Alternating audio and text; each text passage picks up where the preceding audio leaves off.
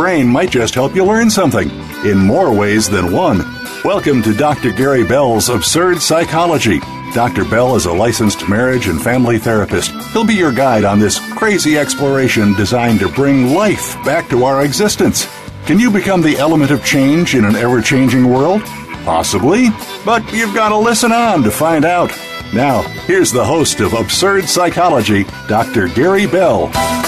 Welcome to the show, everybody. Okay, this is going to be an interesting one, and I'm sure I'm going to get lots of emails, but we're going to talk about Trump versus Hillary, the aftermath. Now, this show is focused on mental health, guys, so, I'm not trying to get into politics here or make political statements or stands, but, I've observed over the last more than a year an enormous amount of social stress out there in the public and people personally taking this election extremely personal.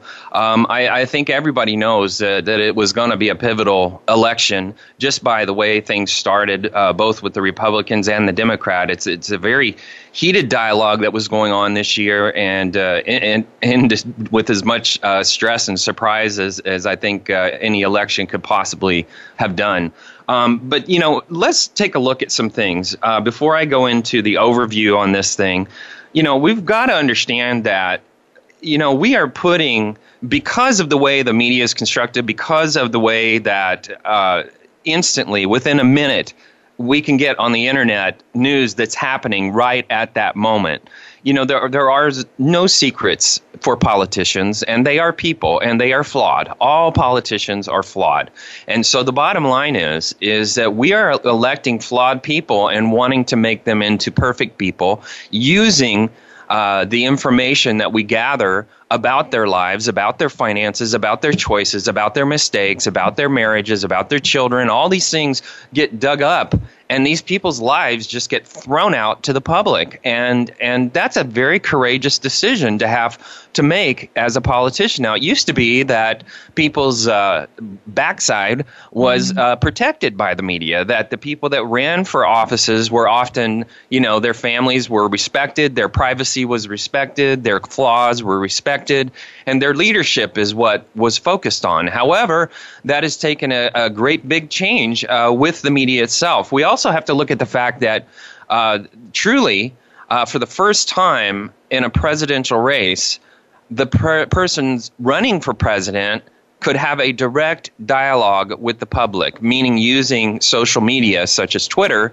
to be able to actually put their views forward without having them filtered through the news and edited by the news and actually commentated by the news. Now, it would happen after the fact, of course, because they pick it up off the social media. But the bottom line is that person could actually have a direct dialogue with the public. And that is indicative of what people really want. But they also want to have an election where now they're looking at it where there's no, there's no electorate, where everybody has their own vote, and that we don't have people voting for us in the end.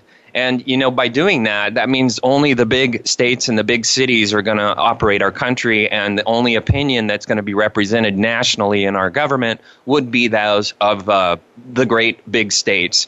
And so that would be a very sad thing. However, that seems to be what people are looking towards, and that itself is extremely stressful because that means the rest of the country would have no opinion whatsoever. What we're looking for in politicians are leaders, and I hope someday that what we look for in a leader is a good person of good values, but that we have a much less of a sense of who they are as a person and what mistakes they've made in the past, because that could hurt us as a public very much. We could have so much better quality in our politicians if we actually would have a little bit more forgiveness and less anger out there and less stress. There are no Walter Cronkites anymore, and many of you may not know who Walter Cronkite was, but he was a great journalist. He was a great news commentator, and he held up the news, I think it was for CBS, and he brought this nation through a lot of very historic times with a very calm voice and a very honest, straight-up newscast. And I wish and I hope that our media will get back to that rather than trying to push us all into the directions that they would like us to go, rather than what is going on and just commentating on what is going on from an objective perspective.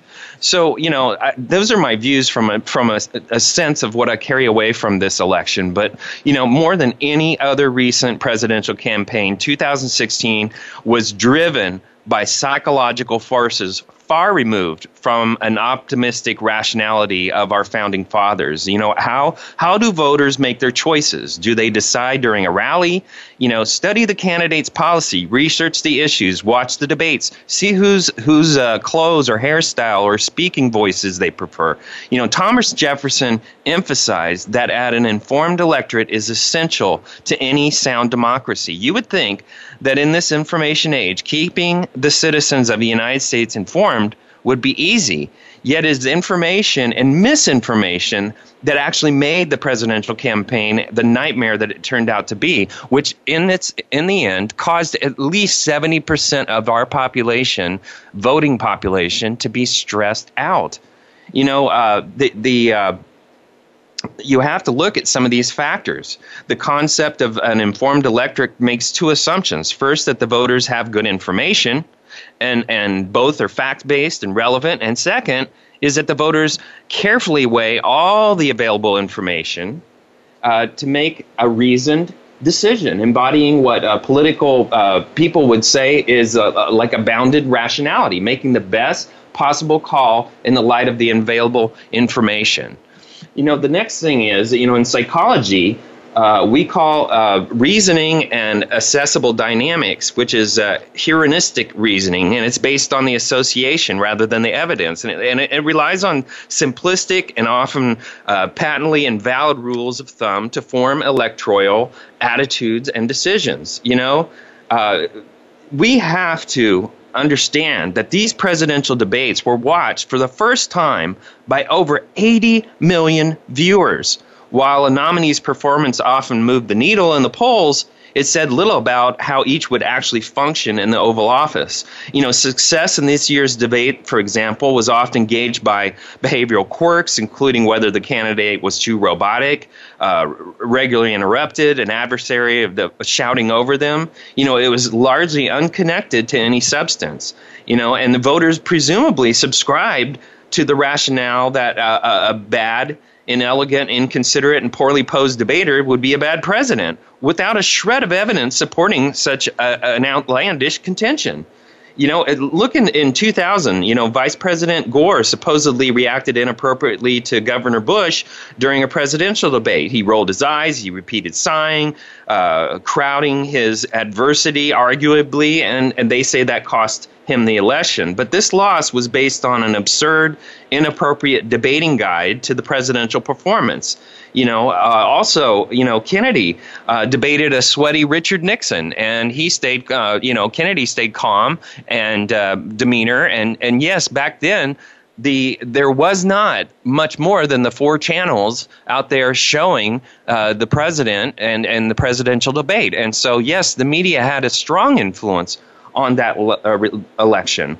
The biggest deal is, and it's interesting, is that if you look at actually what Trump said to people, and I'm not saying this to advocate Trump, but what he said to people was many of the same things that Ronald Reagan said to people, and many of the same things that Kennedy said to people. Kennedy spoke about social reforms, about an inclusion, about getting back to the people, and also Reagan talked about little government. Let's do it right. Let's drop all the crap and get to the people and help them and stop regulating, over-regulating us. Most of the things that we enamor in Kennedy and Reagan, which are absolute legends as president, is actually being spoken by Trump. And I think a lot of people forgot that, besides the fact that he was very not very elegant in the way he spoke, but he spoke frankly, and he spoke like most people speak. The other thing is, if you look at people like, Will Rogers, way back when, he spoke like the people. People actually identify with that quality. And Mark Twain did the same thing, spoke like the people, and actually people identify with that. If you read Stephen King, he writes like people talk. So people identify with that. And look how big these people were in changing our world. And so the bottom line is, Kennedy was a very real president. He had a family, had a wife. People loved that. Reagan, he had ideals. He had big vision to knock the government down and turn it into something functional. Those were great things. And actually, Bill Clinton hung on those coattails into his presidency using a lot of the same ideals. And people voted strongly for that. And they were very surprised that he became the president. Here, let's break it down and look at just the last night of the election. American friends who supported Hillary Clinton were eating their supper, feeling hopeful, thinking it would be an early night. They were very sure that the Democrats were going to win. And the minutes tick-tocked by and until the moment that people started to realize that Donald Trump could, at some point, become the president in that evening. So the polls actually were wrong. Their friends had been wrong. Their news sources had been wrong. And how could this happen? They felt blindsided, misled, and silly. But the fact is that all of these polls, all of this media is delusional. It's delusional. It's biased. And it's sad that we cannot get the truth out of the very people that should be representing our people in this great democracy. It's so sad. The reason we're hit so hard by an election outcome is because something psychologists call the false consensus effect. We tend to overestimate to the extent which other people share our views. And when we learn they don't, we're caught off guard. We're actually flabbergasted. So a lot of people have a very negative affect after an election where they feel neglected. They feel like their point of view was the majority and something bad happened and we got to go investigate the election and investigate the people and investigate what happened. It's amazing that people have a very hard time accepting the absolute truth. And the partisan defeats can be more crushing to individuals than violent national catastrophes. There was a study conducted that continually measured people's feelings about political loss, specifically after the 2012 election when Obama was reelected, against two national tragedies, the Boston Marathon bombing and the Newtown shooting. The sadness impact of losing an election was twice as intense as the sadness they felt after the national tragedies. And, this comes down basically to identity. Partisanship is defining more and more of our mental, social, and graphic lives. So when that part of ourselves gets dealt a significant blow, it's a blow that the whole self takes for a little while. And to make matters worse, the pain of losing is much greater than the joy of winning something. And a lot of people don't understand that, but that's the affect that we got after this recent presidential election. There's also some good in all this. For people who see themselves on the losing side, the pure sorrow of losing is likely to fade. And we overestimate the intensity and the duration of emotional events so that when something good or bad happens to us, these feelings of elation or despair don't last as long as we think they will. And you could see this in the research on people who suddenly became paraplegics or who win the lottery, that after a disruptive event, they quickly return to their baseline happiness. To be clear, this election has inflicted many other kinds of wounds on identity, likely to leave many groups, African Americans, Muslims, lesbian gays, people with Obamacare, immigrants, the working class, hurting for quite a while. But the partisan identity, it seems, is probably more resilient than we think. And we are resilient people, and we need to be resilient people out there. This is the role the media played. On September 30th in 2016, the San Diego Union-Tribune made history. For the first time in its 148-year history, it endorsed Democrat candidate Hillary Clinton. It was for the first time for 126 years the Arizona Republic supported Hillary Clinton. Donald Trump was not popular with America's newspapers. Of the 100 top circulation print newspapers, only 2 endorsed him. More than 200 newspapers supported Clinton, while Trump received the backing of fewer than 20. And that's because the media itself actually saw him reaching into the public and talking to the subconscious of people, basically stating their basic views and putting those things forward, and then people actually talking about it rather than listening to the interpretation of the media. Also, even some of his support was half-hearted.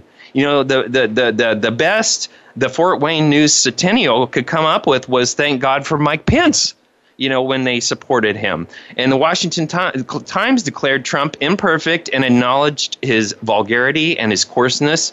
But what they did like was the fact that he had all the right enemies: the pundits, the social scientists, the Beltway insiders, the academics, the righteous mongers of failed politics. And his image, they felt, was being painted by a one-party media, which was true. You know, the true loser out there is the media. And the true loser out there and the true inflictor of a lot of stress has been the media itself. Now, I'm not trying to attack the media, but I'm just trying to state what has happened over this last year from a truthful, common sense perspective.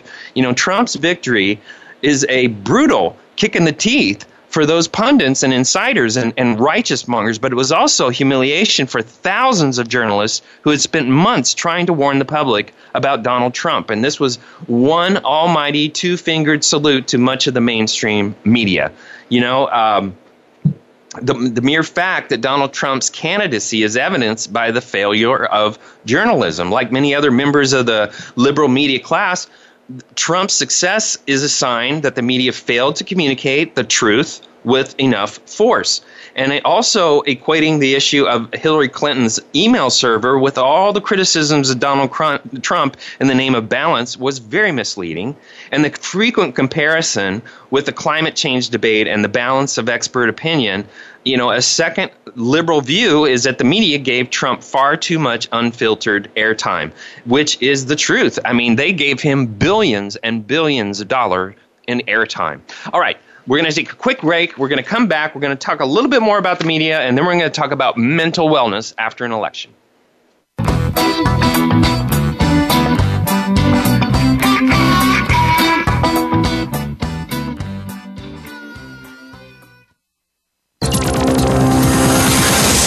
It's your world. Motivate, change, succeed. VoiceAmericaEmpowerment.com.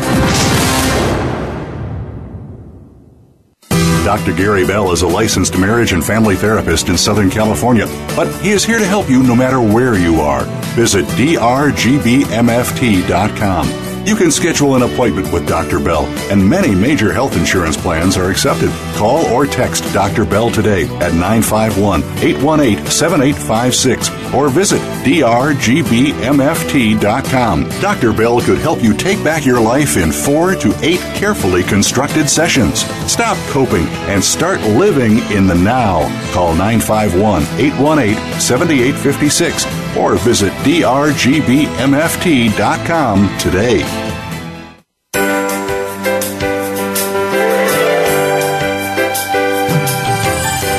Look among the stars, life is bigger than it seems.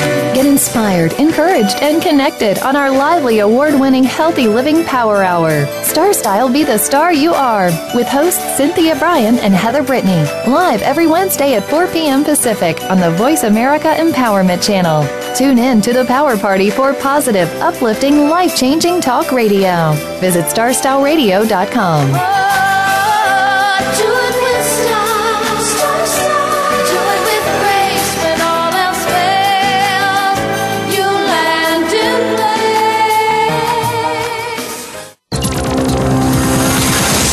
It's your world. Motivate, change, succeed. VoiceAmericaEmpowerment.com.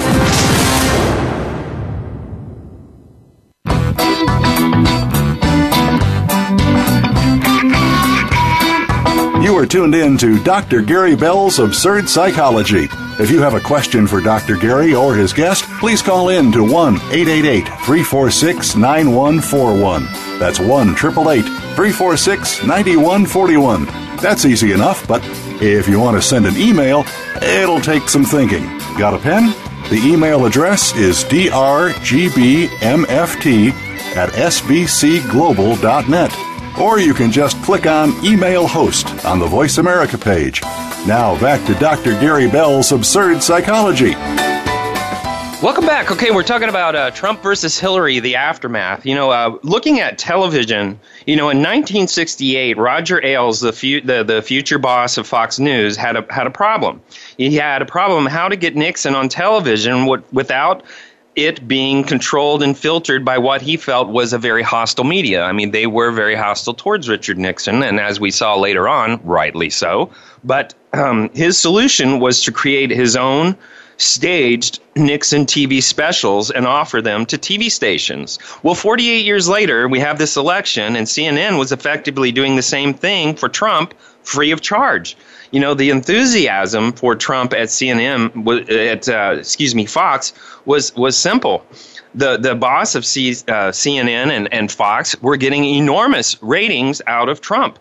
His Apprentice performance, and he became a TV star. And by doing that, basically, Trump's repeated denunciations of CNN following a documentary that he felt was deeply flawed rather overlooked the success of their relationship. So Trump brought CNN ratings in a tough market, and he also got exposure in return. So no one knew what he was going to say. So the cameras were never going to cut away, and we now have an unpredicted, telegenic president whom the cameras and ratings will follow wherever he goes. However, what's strange about Trump's speeches is how much of what he says refers to issues and topics that are not part of the mainstream news agenda.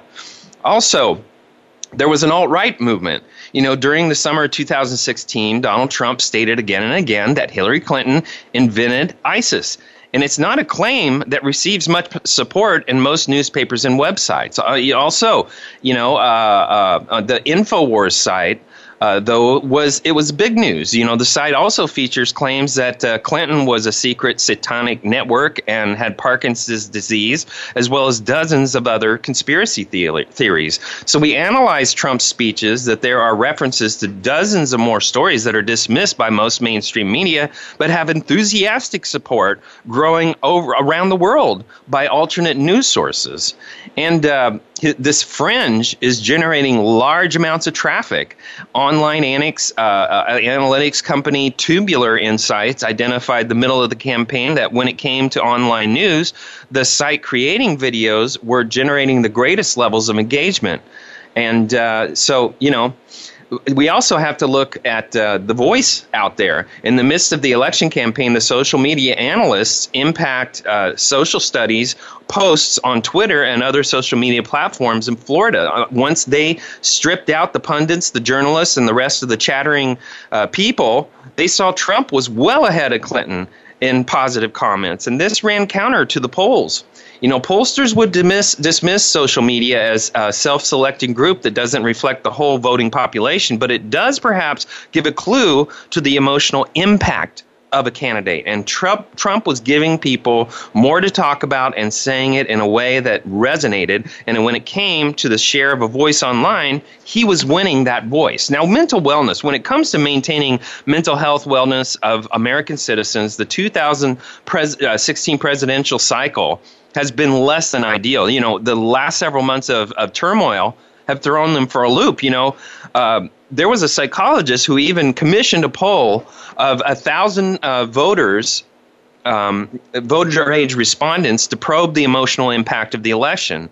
And in the results, nearly 30% of the respondents reported emotional distress due to Hillary Clinton's campaign, while over 40% reported emotional stress due to Donald Trump's campaign. The most telling is a whopping 90% of those who reported emotional distress felt that the toll of this election was worse than any other election in the past, offering perspective into the American psyche right about now. But most public health issues, including mental well-being, impact people differently. So women are more likely to seek care for mental health issues than men, for example, while younger individuals are less likely to seek care than older men and women. Similarly, we might expect the mental health and wellness of certain groups of Americans to be more sustainable to the impact of the 2016 presidential election. The effects could vary across the state and party lines.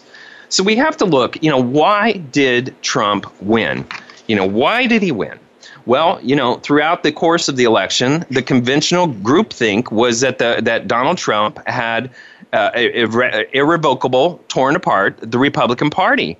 And his base populism supposedly sandbagged more experienced and electable Republican candidates who were bewildered that a conservative would dare to pander to, and talk about illegal aliens and renegotiation of trade agreements that ripped off working people and the messy attack on the reigning political correctness out there. I mean, Trump really took on a lot of things that people in this country are angry about and upset about. And he took that voice and he put it forward, and a lot of people didn't like hearing it.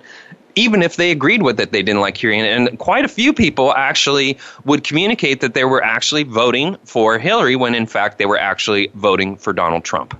And that is another amazing thing that took place, is that what they communicated to people and to the public was not actually what they did when they went into the voting booth. It's also a common complaint that Trump had neither political nor military experience, and he trash-talked his way to the nomination, a lot of critics said, which led to defections among even the most Republican elite people. The Never Trump movement had taken root among many conservatives, and now look at them. They're all supporting him. It's amazing. It's amazing that they are actually beginning to, after the election, they're actually beginning to understand that he took on a voice that they have always been incapable of taking on. They also, the Republican critics disparaged him, and as like a Huey Long or a Ross Perot, whose populist message was anti-conservative and would restrict trade. It would open border immigration. It would it would create a lot of chaos. And this is the same thing. It's amazing. This is the same thing that the Republican Party did to Ronald Reagan, and kept him down for many years until he won the election. Now, it sounds like I'm talking like a Republican, but I'm trying to just give the information that actually has happened in a real, and honest, and common sense way. Trump had brought to this race a unique advantage, some of his own making. And I would tell you this country stands for one thing: rugged individualism. That means people that stand behind their beliefs and they stay consistent and they stay strong. That's what made this country. That's what made all of these wonderful businesses that took off in the United States, unlike socialist countries and other countries where they were controlled by their royalty. This country, actually, we had free will. And for the first time, we have what's called a democracy. And actually, people voted for some of the very base things that made this country successful. And that was rugged individualism. That is what makes us strong. But that doesn't mean that we always hold consensus among other people in the world. That means we hold true to our beliefs and our values. But that may not mean that we are going to be agreed upon by everybody. But I think all people looked at this election as voting their values. And that, in a sense, is very interesting because that happened for both Hillary and for Trump. People voted their values, and they felt that this country held their values when they voted for Hillary, and they felt that people were voting their values when they voted for Trump. And so interestingly, of course, we're going to have a very dramatic reaction, one or the other, if one or the other had won and lost, whichever one. And so, the impact that this election was hysterical, and I mean that in the worst sense, hysteria. I mean, people are hysterical about this election. This was an emotionally charged, values-based, get back to the basics outcome that we probably as a country may need, just the shakeup, whether or not, Trump is effective or not. But the bottom line is we needed to get shaken up and waken up and try to get this country back on its feet again. We are one of the most unliked countries in the world. We, as an economy, are less than, I think we're number 23 in Forbes as far as a country that works with businesses well. We used to be number 1, guys. I mean, that's a crazy thing. Trump admitted that crudity was seen by evidence as street fighting spirits and sorely lacking for Republican candidates, that they didn't want to see a president act like that. Well, in campaigns, and I think all of us saw Obama and all of us saw Hillary and all of us saw the people that were running for president behaving badly. You do that in politics. It's unfortunate, but we are picking really crappy people to run for office because we're expecting them to have a perfect slate behind them and to not have any flaws.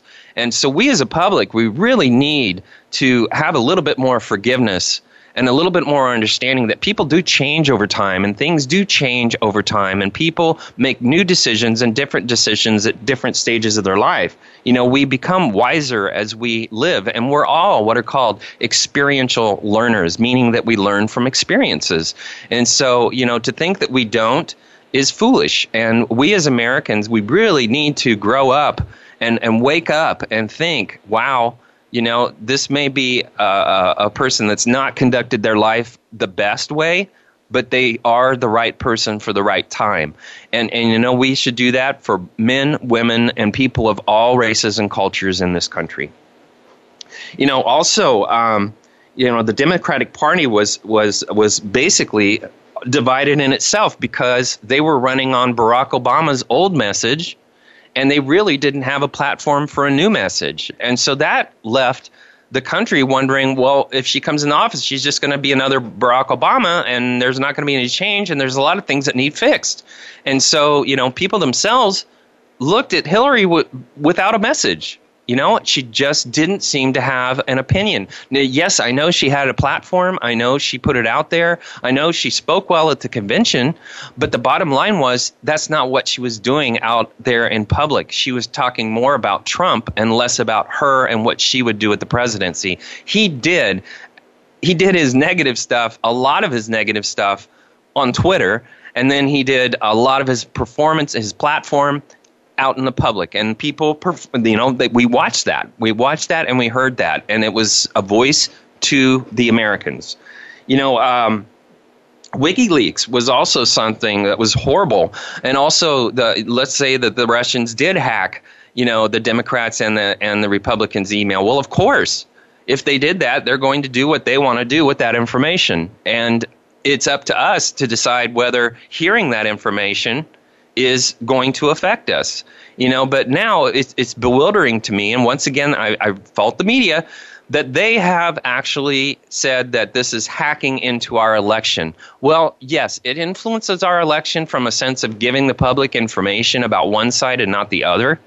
But the bottom line is, we're all responsible for how we assimilate that information.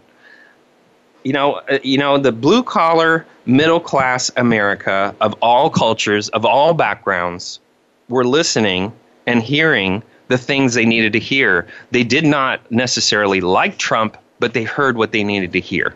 All right, so let's talk about healing. After an election like 2016 will go down, this one is going to go down in history as one of the worst elections ever. There needs to be, actually probably the most transcendent election ever. There needs to be a time for the country to come together and heal. Healing is normal, a healthy part of any good relationship. And in order for our relationship with our government, the politicians, fellow citizens to heal, we need to remember the commonalities that bring us together. Healing after an election may not be easy for everybody, but it is especially difficult this year. But we must heal in order to move forward and continue to grow our nation. And that means that we need to have faith that the direction this country is going to take is going to be a positive one. And I believe when you strip down all the messages that we've heard, whether it was from Hillary, whether it was from Trump, there is going to be a direction and there is going to be changes, and some of them are not going to be liked and some of them are going to be liked. But the deal is that we've got to make peace with the idea that somebody is going to actually try and do something for the people in this government. And once again, politicians have a very hard time getting away with a whole lot of things when the press is honest and keeps them to their word. And that, I hope, will happen over this next administration, that the press will learn to hold politicians to their word and hold them to their promises rather than critique their style and their opinions and their brashness and all that crap. historically, Americans have always been fairly good at letting bygones be bygones and moving on. And, the Americans forgave British sympathizers, which were their neighbors during the Revolutionary War. And again, our brothers after the devastation of the Civil War. A presidential election, all things considered, should be much easier. Many ordinary Americans find the election process and the government in general frustrating, opaque, uncaring about their needs and challenges. Elections give us a time to vent our frustration with the economy and the government's seeming inability to get anything done. No matter who's in power and who's nominated, Americans pretty much complain about the same things every election cycle. Taxes, lack of jobs, the economy, government interference in our lives, perceived strength of our country. But here's the bottom line, folks. If we're going to elect a politician to be our president or someone to be our president, we should at the same time be electing a Congress and a Senate of that same party so that things can get done. We as a country can be extremely stupid where we will nominate, elect a president and then not give them a Congress or a Senate that they can work with. If we want to see things get done, whether Democrats or Republicans, we need to vote across the board so that president can be effective and make changes for this country for the better of the people. And that is a smart way to do it. But once we do this, Congress not agreeing with the Senate and the Senate not agreeing with the Congress, we end up finding ourselves at a stalemate. And so we have, as a public, need to be a lot smarter and stop creating so much anxiety and stress by having a government that works purely to support policies that people voted for through the presidential election. But smart Americans know that government is there to perform the basic functions that help guarantee our access to life, liberty, and the pursuit of happiness. It's not there to make sure we don't do dumb things, make bad choices, or are even happy. It's not responsible for our emotional climate. These people that are our neighbors and citizens also know the ability to affect real change in America lies not with the president, who has a very specific, limited powers, but with an entire legislative body. Congress. If Americans really wanted change, they seem to clamor for every election cycle. They'd spend more time voting for out the congressional incumbents who basically failed to bring about the change desired. But no, Democrats have still laid in some of the same old, tired people to run their party and run the politics in Washington. The same old, tired people are there. And that's so sad. It's so sad. We need change. We need real change in this country. If you've given a different page than your spouse, your partner, or kids during the election, it's best to make amends. You want to heal personal wounds first. Sometimes we say things we don't really mean in the heat of an argument. Such things may be said out of frustration or anger. Now is the time to apologize for those remarks, especially since we're sitting here in the holidays. Let's start the year off right and forgive each other for having positions that may not be the positions that everybody wants. We all want one thing, and that is to have a great life and a great country and a great world. We all want to feel peace. We want to feel happiness. We want to feel safe. And I think anybody, any human being in any political office would want the same thing in this country. And I'm not suggesting if you go to North Korea, that would be the same thing. Okay, so, do you really want to sink a whole friendship is the question you have to ask yourself. So based on years and even decades of experiences over a single election, if you've had so many memories with this one person, maybe your spouse, maybe your friend, you'd want to forgive each other and keep that relationship. Just because your politics are different doesn't mean you can't be friends. Doesn't mean you can't be married. Healing continues to work with neighbors. Maybe if you've had one of those yard signs on your front lawn that stood out amongst the sea of the opponent's signs, maybe you're the one person in your office or on the job who seemed to be for your candidate. It's time to say, hey, this was some election, but I'm glad it's over and we can all get on with our lives and hope others hear the conciliatory tone. Unless you went away over top, there's no need to apologize for your choice of candidates or your passion in arguing for your candidate as long as you were respectful when doing so. And if you do go over the top, cross a line, then take responsibility. Find a quiet, private place to make your apologies to those who have been offended. And doing so will go a long way to healing the hurt feelings in your workplace and with your friends.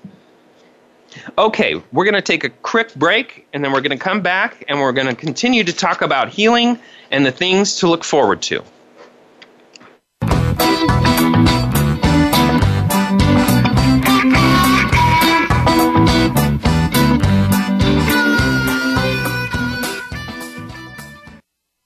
Follow us on Twitter for more great ideas at Voice America Empowerment. Do you like what you're hearing on the show today?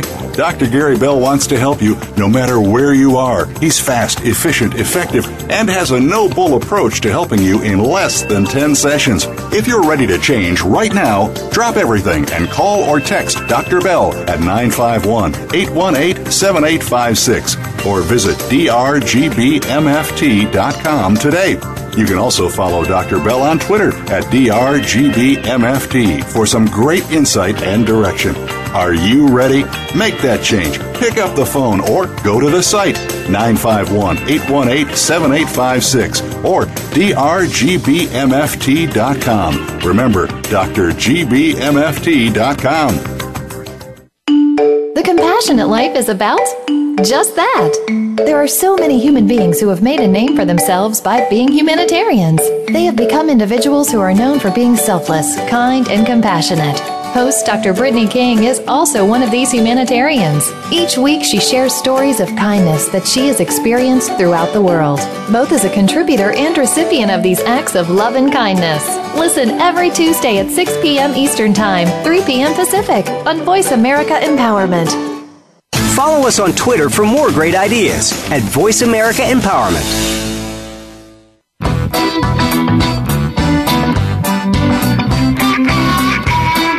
You are tuned in to Dr. Gary Bell's Absurd Psychology.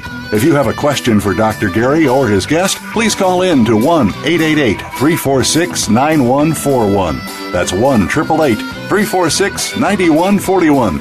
That's easy enough, but if you want to send an email, it'll take some thinking. Got a pen? The email address is drgbmft@sbcglobal.net. Or you can just click on Email Host on the Voice America page. Now back to Dr. Gary Bell's Absurd Psychology. Welcome back, everybody. All right, we're talking about Trump versus Hillary, the aftermath. Okay, now, we're talking about healing. Healing has to occur in the government. Americans didn't elect politicians to sit on their butts and make speeches that nobody listens to. We elected them to do their freaking job. Running this nation's business, getting the job done. Any politician who refuses to do his or her job, which includes rational discussion, negotiation, compromise, needs to resign or face not being reelected come the next election. People have said time and time again that they want a government that does its job. Not one that just obstructs work from being accomplished. And I think one of the things people bought into with Trump is he didn't care. He did get rude. He did get frustrated because these politicians talk and talk and talk, and they do nothing. Nothing. We pay our taxes, folks. We pay our taxes. Many people pay them out of their paycheck. Some people pay them at the end of the year. But when you send that check to the government, you actually have to send money to the government and look at what you pay for. It makes you very angry, extremely angry, especially if the government's just throwing money away for things that you don't see any value in. And that's a sad truth that we all face. And yes, it's going to come out in our voting.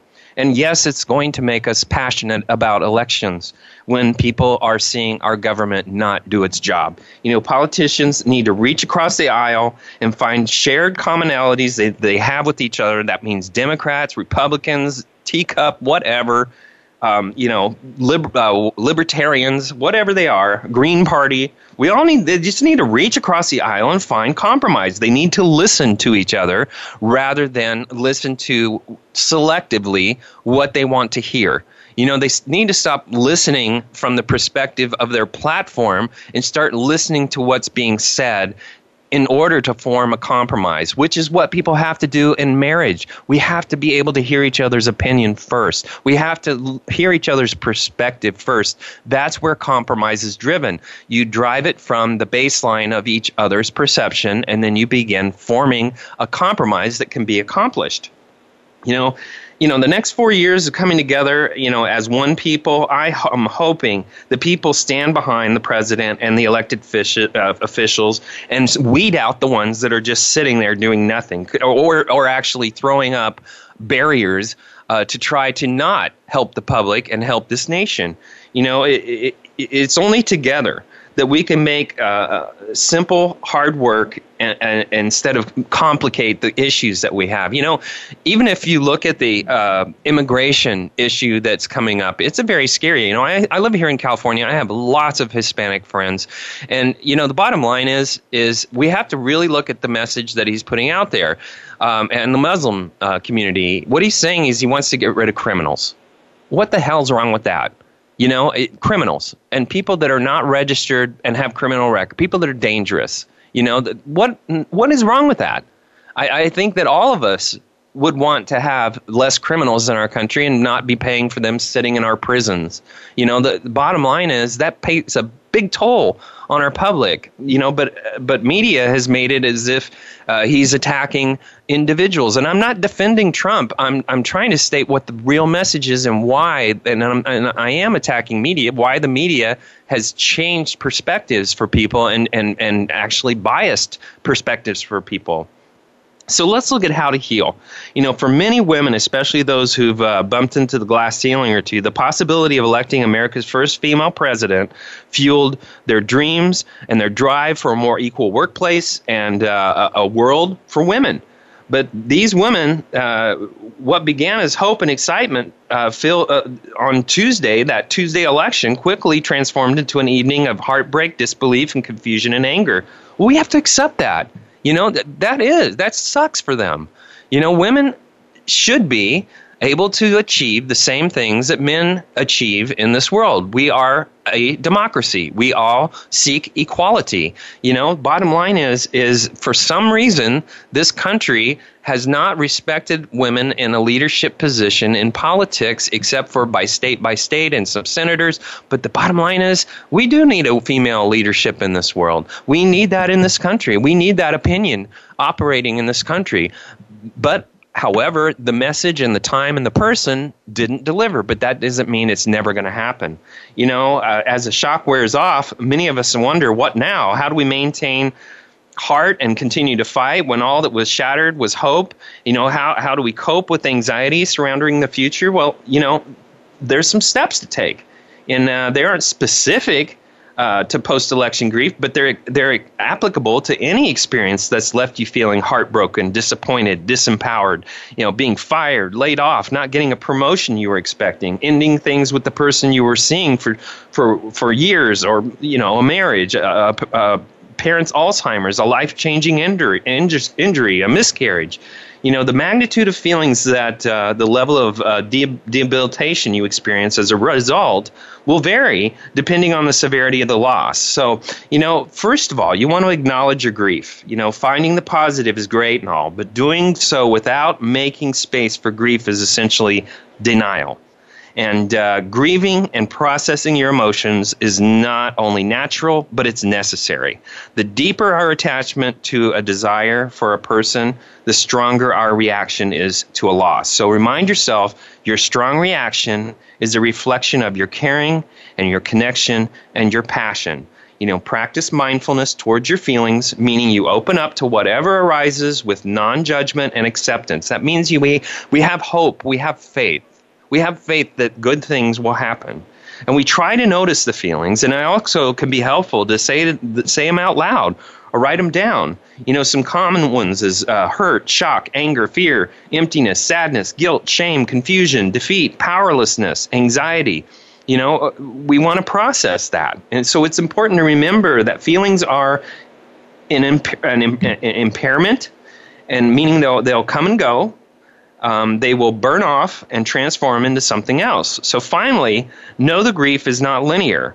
So in some moments you'll feel affected and in others not much. And this is all normal and part of the process. But the other important thing about emotion is to let it burn off. Don't try to deduce why you're feeling the way you feel. Stop analyzing your feelings. Just feel it. It'll go away within 3 minutes. If you don't feed your feelings with logic, why do I feel this way? Then the feeling will die. And so as we go through grieving, the best thing to do is let the feeling be there and acknowledge that it's there. You also want to bulk up on your coping. Difficult feelings that come along with our, bad human experiences are actually made worse by resisting and self-judgment. So open yourself up to them and make things easier, self-compassion. Be mindful and say what you'd say to a friend in this situation. Acknowledge that you're not the only one going through this now. And, that said, self-compassion generally isn't enough by itself. Call upon your self-soothing methods and recruit professional help like a therapist if you need to.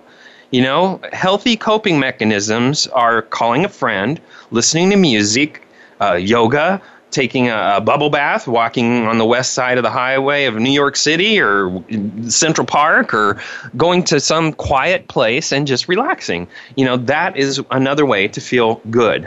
Also, where you might normally function at 85%, but you're going to feel depleted and demotivated if you keep spilling into all this emotional. Also, you want to commiserate, Everything is harder when we feel like we're in it alone. But if you're not ready to reach out for support, look to social media or online groups and forums to validate your experiences. Also, the important takeaway here is to realize that you're not alone. You're not crazy. You're not broken. You're not doing it wrong. Your experience is valid and deserving of support, and finding your tribe will facilitate this realization. The thing is, don't get into a sense of going into a tribe and buying everything that they have to say. These are places to vent, not places to subscribe. Also realize, that hope isn't always a good thing. In our process of healing, we vacillate between acceptance and hope or denial. Hope and denial are inevitable parts of the grieving process, and this might look like something like, we'll have a female president next time around, or my ex will come back, or hope and denial help us cope with painful realities, and that's basically painting a picture that we want to see, and that sometimes helps us. Okay, we also want to realize that reframing responsibly. Okay, we're ready to look at the positive now, carefully. There's a lesson in every painful experience, and so we want to look at that as a good thing. And we also want to reclaim our power, and that's the loss and disappointment can deeply be disempowering. So once we've regained strength to do so, it's important to reclaim our power. In order to do this, first recognize what's in and out of your control right now. And so when you look at that, control's like a big donut, and inside the donut is a hole, and that hole is what you can control. There may be an opportunity for empowerment in a sense of going, what can I control and what can I not control? And most of that resides with you as a person.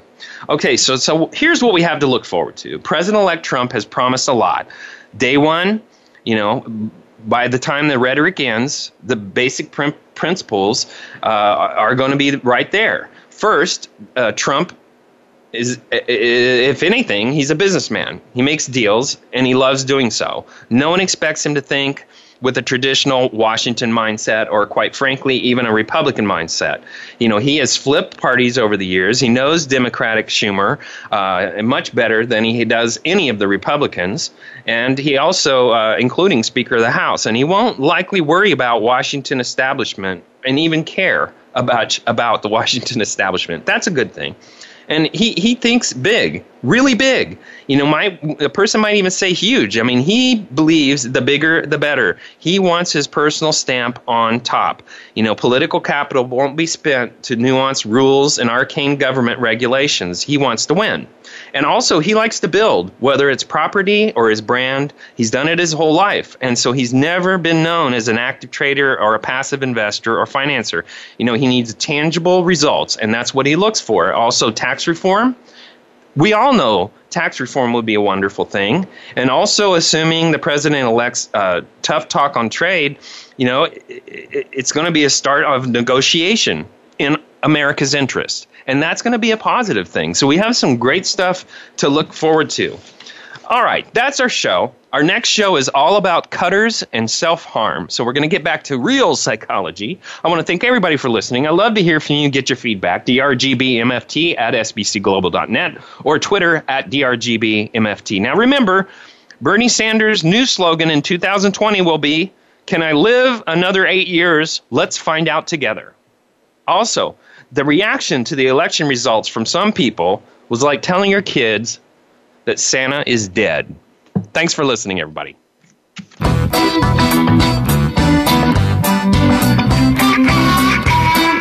That's our show for this week. Please join Dr. Gary Bell for another edition of Absurd Psychology next Friday at 4 p.m. Eastern Time, 1 p.m. Pacific Time on the Voice America Empowerment Channel. Now, go impress your friends and family with what you've learned today and have them tune in next week so they can be almost as smart as you.